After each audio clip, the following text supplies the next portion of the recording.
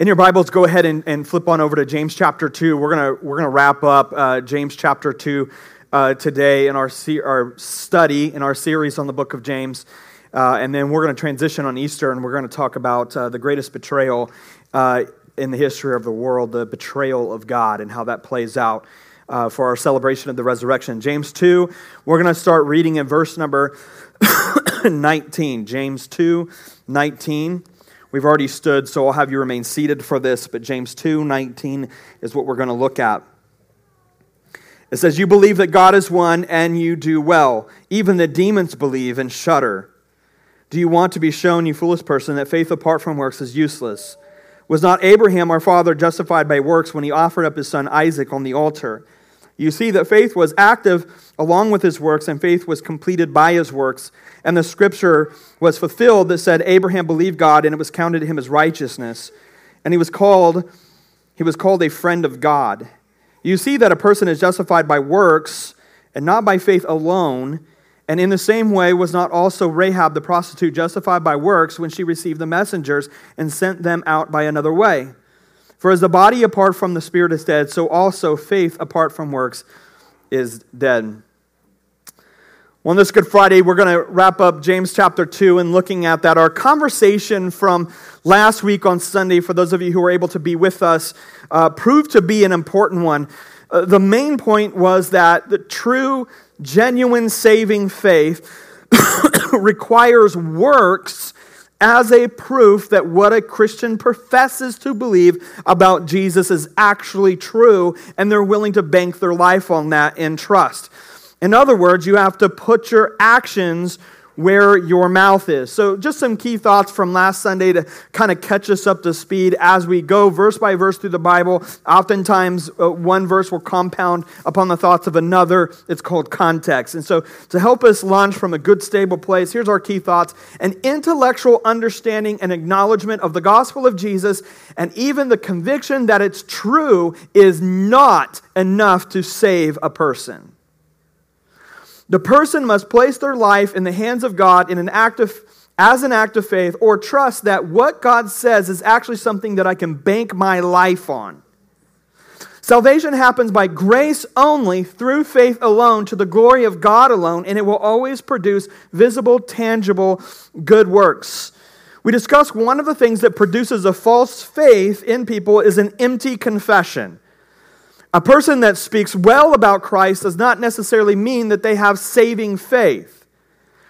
But they have a life that demonstrates that what they say with their mouth is actually legitimate and true for themselves. Signing up to be a Christian is entering into an agreement of extreme and complete self-denial so that the Lord rules and reigns over every area of a person's life and heart. Now, why is this important? Why would we talk about this on Good Friday? Why would we talk about this particular topic on the day when we remember and reflect on what Jesus did for us on the cross? Well, here's why it's important. Jesus didn't just die on the cross for us to believe that it happened and for us to make it a holiday. He did it to buy back for himself those who he calls by his name. He did it to pay for the sins of all to the glory of his name. He did it to show his immeasurable and immense goodness and mercy. He did it to absorb the wrath of God for those sins so that we could be reconciled to the Father. It's so much more important than just intellectually accepting that this event of the crucifixion happened. It becomes a way that we live our life. All of these things that Jesus did aren't fully realized unless we respond to them in faith. That's trust. Trusting Him with your life. Good Friday and Easter is not just about remembering the story, though that's not a bad thing, but this remembering of the story should cause us to reflect on our own lives, to evaluate and ask the question, am I truly submitted to the headship of Christ in faith, as is the required response when the grace of God has been shown to us? The cross is the most magnificent display of grace and love that the world has ever seen, and there will never be another like it. It would be a shame if it wasn't fully realized by every person in this room. And that's why we talk about how to do that fully in faith. In other words, the story only matters to you personally in the deepest of ways if it becomes the reason you live and the reason why you live the way you live. So let's look at the text again. James 2:18 through 20.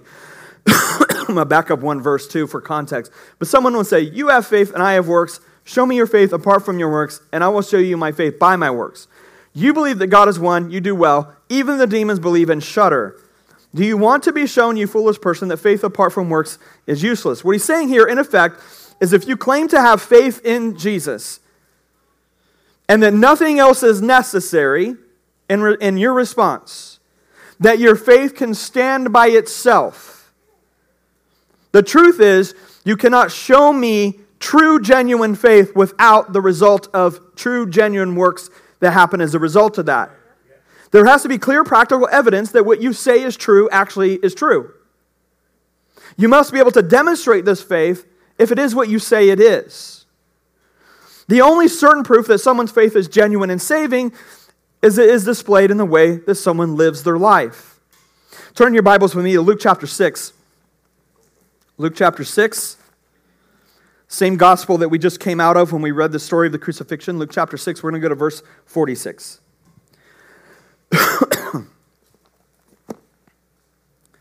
Luke 6, 46. I want to read through to verse number 49. Why do you call me Lord, Lord, and not do what I tell you? Everyone who comes to me and hears my words and does them, I will show you what he was like. He's like a man building a house who dug deep and laid the foundation on the rock. And when a flood arose, the stream broke against the house and could not shake it because it had been well built.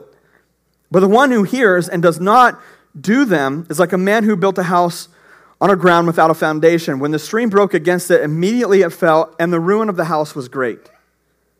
Let's also look at 1 John chapter 2. You're going to have to go to the end here just before Revelation. 1 John chapter 2, verses 4 through 11.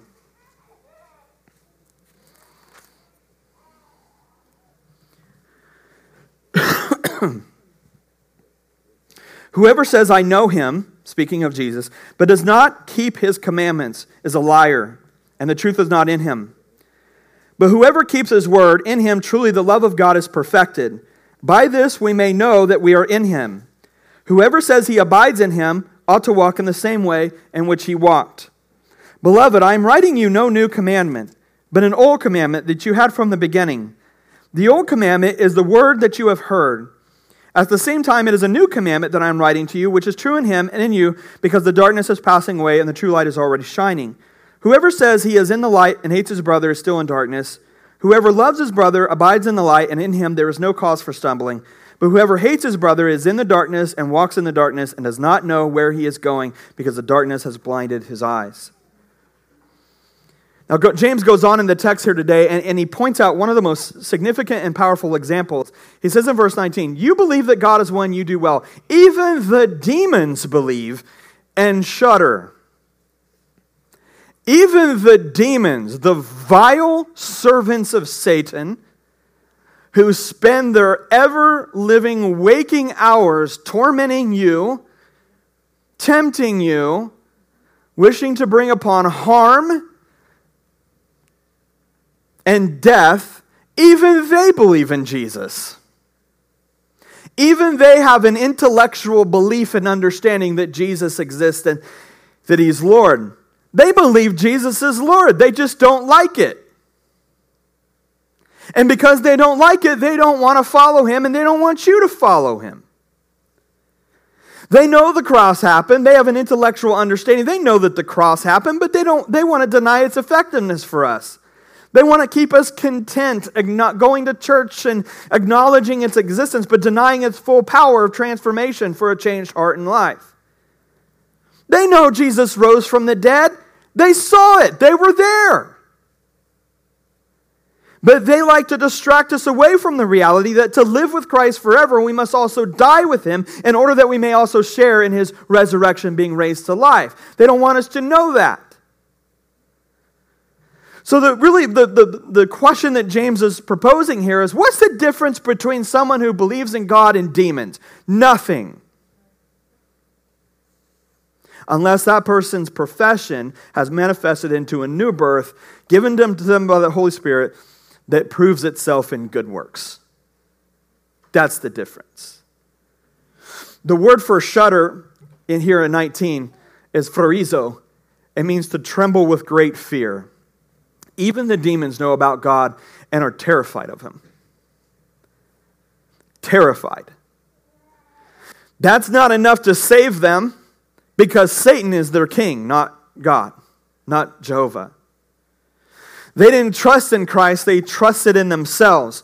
We go down here in verse 20. Do you want to be shown, you foolish person, that faith apart from works is useless? That word useless, the connotation here is something that doesn't produce.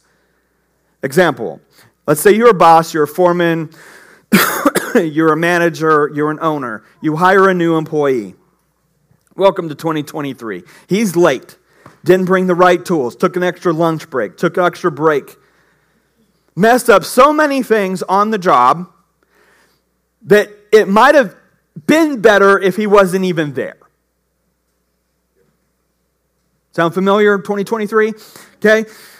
That's useless. We could have just done this job with less manpower without having to deal with all of the drama, without having to deal with all the immaturity. That's the situation we have. That's the connotation. That's the idea. So if your faith does not produce works, it is completely and entirely useless. Then the scripture goes on to give us two great examples to wrap up chapter number 2. Abraham and Rahab. Abraham and Rahab. Two individuals who are not perfect, but two very different individuals. So let's look at James 2, 21 through 24. Let's read the account of Abraham as the proof of genuine saving faith. Was not Abraham our father justified by works? Bank that. Okay, because you might look at that, you Bible scholars would be like, whoa, I thought we were justified by faith alone. I'll explain that here in a second. When he has offered up his son Isaac on the altar, you see that faith was active along with his works, and faith was completed by his works. And the scripture was fulfilled that says, Abraham believed God, and it was counted to him as righteousness, and he was called a friend of God. You see that a person is justified by works and not by faith alone. Now, this verse caused quite a little bit of a quandary. Martin Luther, the great reformer, this verse was a stumbling block for him. There was a lot of people who's been tripped up by this verse. And so what we have to do is we have to do a little bit of digging. The Greek word for this phrase, justified by works, is dikeo. There we go. I said it right that time. Dikeo. I even practiced that. Gee, many Christmas. Dikeu, okay? There are two possible meanings for dikeu. One is acquittal. That means you stand before the judge and you are acquitted of your crime. You are released of any responsibility for judgment for it. The second meaning is vindication or proof of righteousness. This is key. The sense is that it is a proof to men that what you say is true about your faith is actually true. Every place where dikeo is used in the New Testament, most cases, is a vindication or a proof of righteousness to men, not to God, because God already knows what's in your heart. Romans 3:4, by no means let God be true, though everyone were a liar, as it is written, that you may be justified, dikeu, in your words, and prevail when you are judged. So we know that we're not justified before God, made righteous because of the words we say. However, by the words you say, you vindicate the reality of your faith to men and saying, see, my faith is real, because out of the overflow of the heart, the mouth speaks. So that's what it means when it says you're justified in your words. Your words prove it is in your heart, and your heart's proves that genuine faith because it has been transformed and changed. Dikeu. We also see 1 Timothy 3:16. Great indeed, we confess, is the mystery of godliness. He was manifested in the flesh, vindicated, dikeu, by the Spirit, seen by angels, proclaimed among the nations, believed on in the world, taken up in the glory. with this known, we can see that in the context here is that Abraham's sacrificial and extreme act of obedience was proof of his faith to men. But God already knew what was in his heart. Genesis 15:6, and he believed the Lord, and it was counted unto him as righteousness. That happened before this. So when it says justified by works, that doesn't mean you're justified by works before God, but you're justified to man that your faith is genuine by your works. Dukeu, it's vindicated.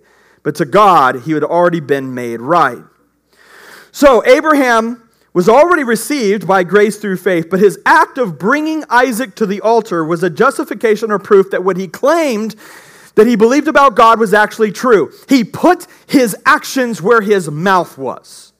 Amen. And he showed the entire world that his faith, that the father of faith was not a fraud, he was not a fake, but he was true to Jesus Christ and to God the Father by doing what he did. And we have to see in this story, if you're aware of it, for those of you who have looked at the story of Abraham bringing Isaac as a sacrifice after God asked him to, you have to understand that it wasn't just that he was willing to sacrifice his son, which is big enough of a sacrifice and a commitment in itself, but it was also that Abraham was promised that he would be the father of many nations and that those nations would come through Isaac. He's literally laying on the altar the very promise of God for his entire life. He's laying everything on the line. That's faith. Here's the thing. Here's what Abraham knew. Abraham knew God would not cancel his word. Abraham knew that God would not go back on his word. Abraham knew God would be faithful. So even if he were to kill his son Isaac in this moment, somehow, some way, he would resurrect him or he would stop it or something would happen. And what God said was going to happen regardless of how sticky the situation looked. And so he was going to follow through no matter the fact of whether it made sense or not. Because God asks us to do things all the time that doesn't make a lick of sense.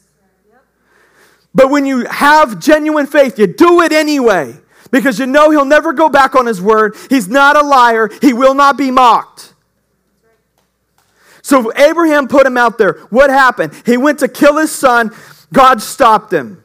Now, why did he do this? Is God playing some sick game with Abraham? No. He is foreshadowing what he would do someday to his own son on the cross. But this time he wouldn't stop it. He would go through with it. For the redemption of all of us. It was a foreshadow. It was painting a picture, as is the whole Old Testament. The whole Old Testament is all pointing to Jesus Christ. It's all the language, all the figurative. It's all pointing to the arrival of Jesus Christ. The whole book points at him. And so he gives us an example. He saves Isaac, he fulfills his promise, and he credits onto Abraham as a man of great faith. The key here is someone with real faith will always prove that real faith before men. You can say that you serve Christ all you want, but other people really know if that's true or not. Is your faith vindicated? We live in the show me state. Show me. You say you've given your life to Jesus. Show me. Not through religious rituals and actions, but through your faithfulness. Through your commitment to the gospel. Through the righteous actions of which you credit God and not yourself. The second example is Rahab. Rahab is a much different person than Abraham. Abraham, though he was, he had some issues. That whole issue where he convinced his wife to sleep with the handmaiden so that they could start the lineage with Ishmael. That was a bad deal. Okay, so Abraham was by far not perfect. But Rahab, she made a career out of immorality. She's a prostitute. In the same way was not Rahab, the prostitute, justified by works when she received the messengers and sent them out by another way. For as the body apart from the spirit is dead, so also faith apart from works is dead. Abraham was in general, moral man. He had some issues, obviously. All of the characters of the Old Testament are representatives of us. No matter how moral you are, we're all screwed up some way, right? I don't know. I was trying to say that in a nice way, but we're not really nice. Okay? We're all screwed up some way. But Rahab had made a lifestyle out of her immorality. She made a career out of it. But in this moment, in this beautiful story, she risked her life and her family's life. She put it all on the line to take in and harbor the spies because she knew they were from God and because she knew that this God was powerful and that he was God and that he was going to, he knew that their land was going to be overthrown and they were going to come in and take over. She knew who God was and she believed in him. She trusted him enough to put her life on the line to bring these spies in and to protect them in that moment. What's so interesting about this is God gives us one person that's a standard, like a pretty moral guy, and then he gives us somebody who made a career out of immorality, which tells us it's not about our status of morality that's going to save us. He saves people that look really good on the outside, and he saves people that are a little dirty on the outside. So it wasn't her status of morality that was going to save her. It was her faith in this God that she respected and feared enough to protect the messengers, his messengers, the spies. But in the moment, in this beautiful story, she risked her life. She did all of this. They were committed to God. Rahab, the prostitute, put her actions where her mouth was. And these verses speak deeply about their decisions. Mark 8:34. And calling the crowd to him with his disciples, he said to them, Jesus, if anyone would come after me, let him deny himself and take up his cross and follow me. People like to quote this verse whenever their mother-in-law annoys them. This is my cross to bear. No, it's not. Everybody has standard inconveniences that happen and occur in their lives. People who don't know Jesus have to put up with things they don't want to put up with. That's not your cross. Your cross is literally your execution device, because when you pick up Jesus, you're agreeing to die. And you may not die physically. That may not be your assignment, but you will die to yourself. And in a lot of ways, that's more difficult than dying physically, because you have to live out a life of constant sacrificial laying down of yourself for the purpose of the gospel.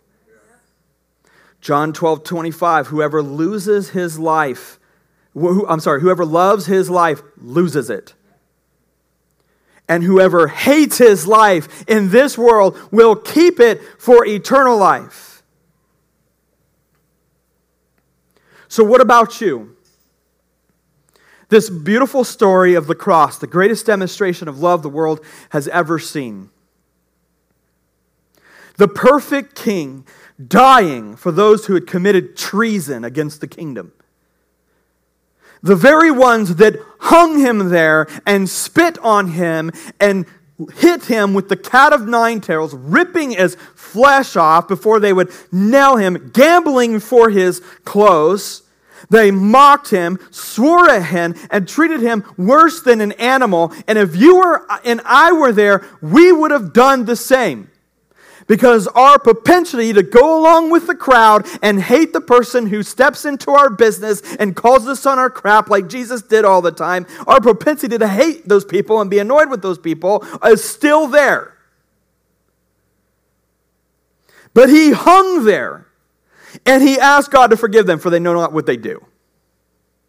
That is a love we cannot possess apart from God himself through the power of the Holy Spirit. That is a love without measure.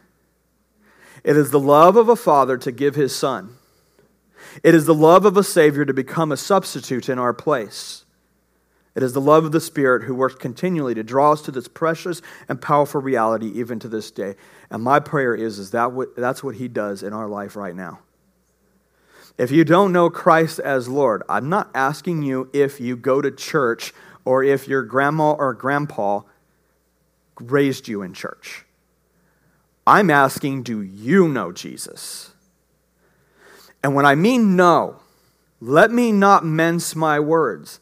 I don't mean, do you have an intellectual understanding and belief that he exists? I mean, have you laid down your life for him, denied and said, it's no longer Josh that lives, it's Christ that lives through me, to the glory of his name.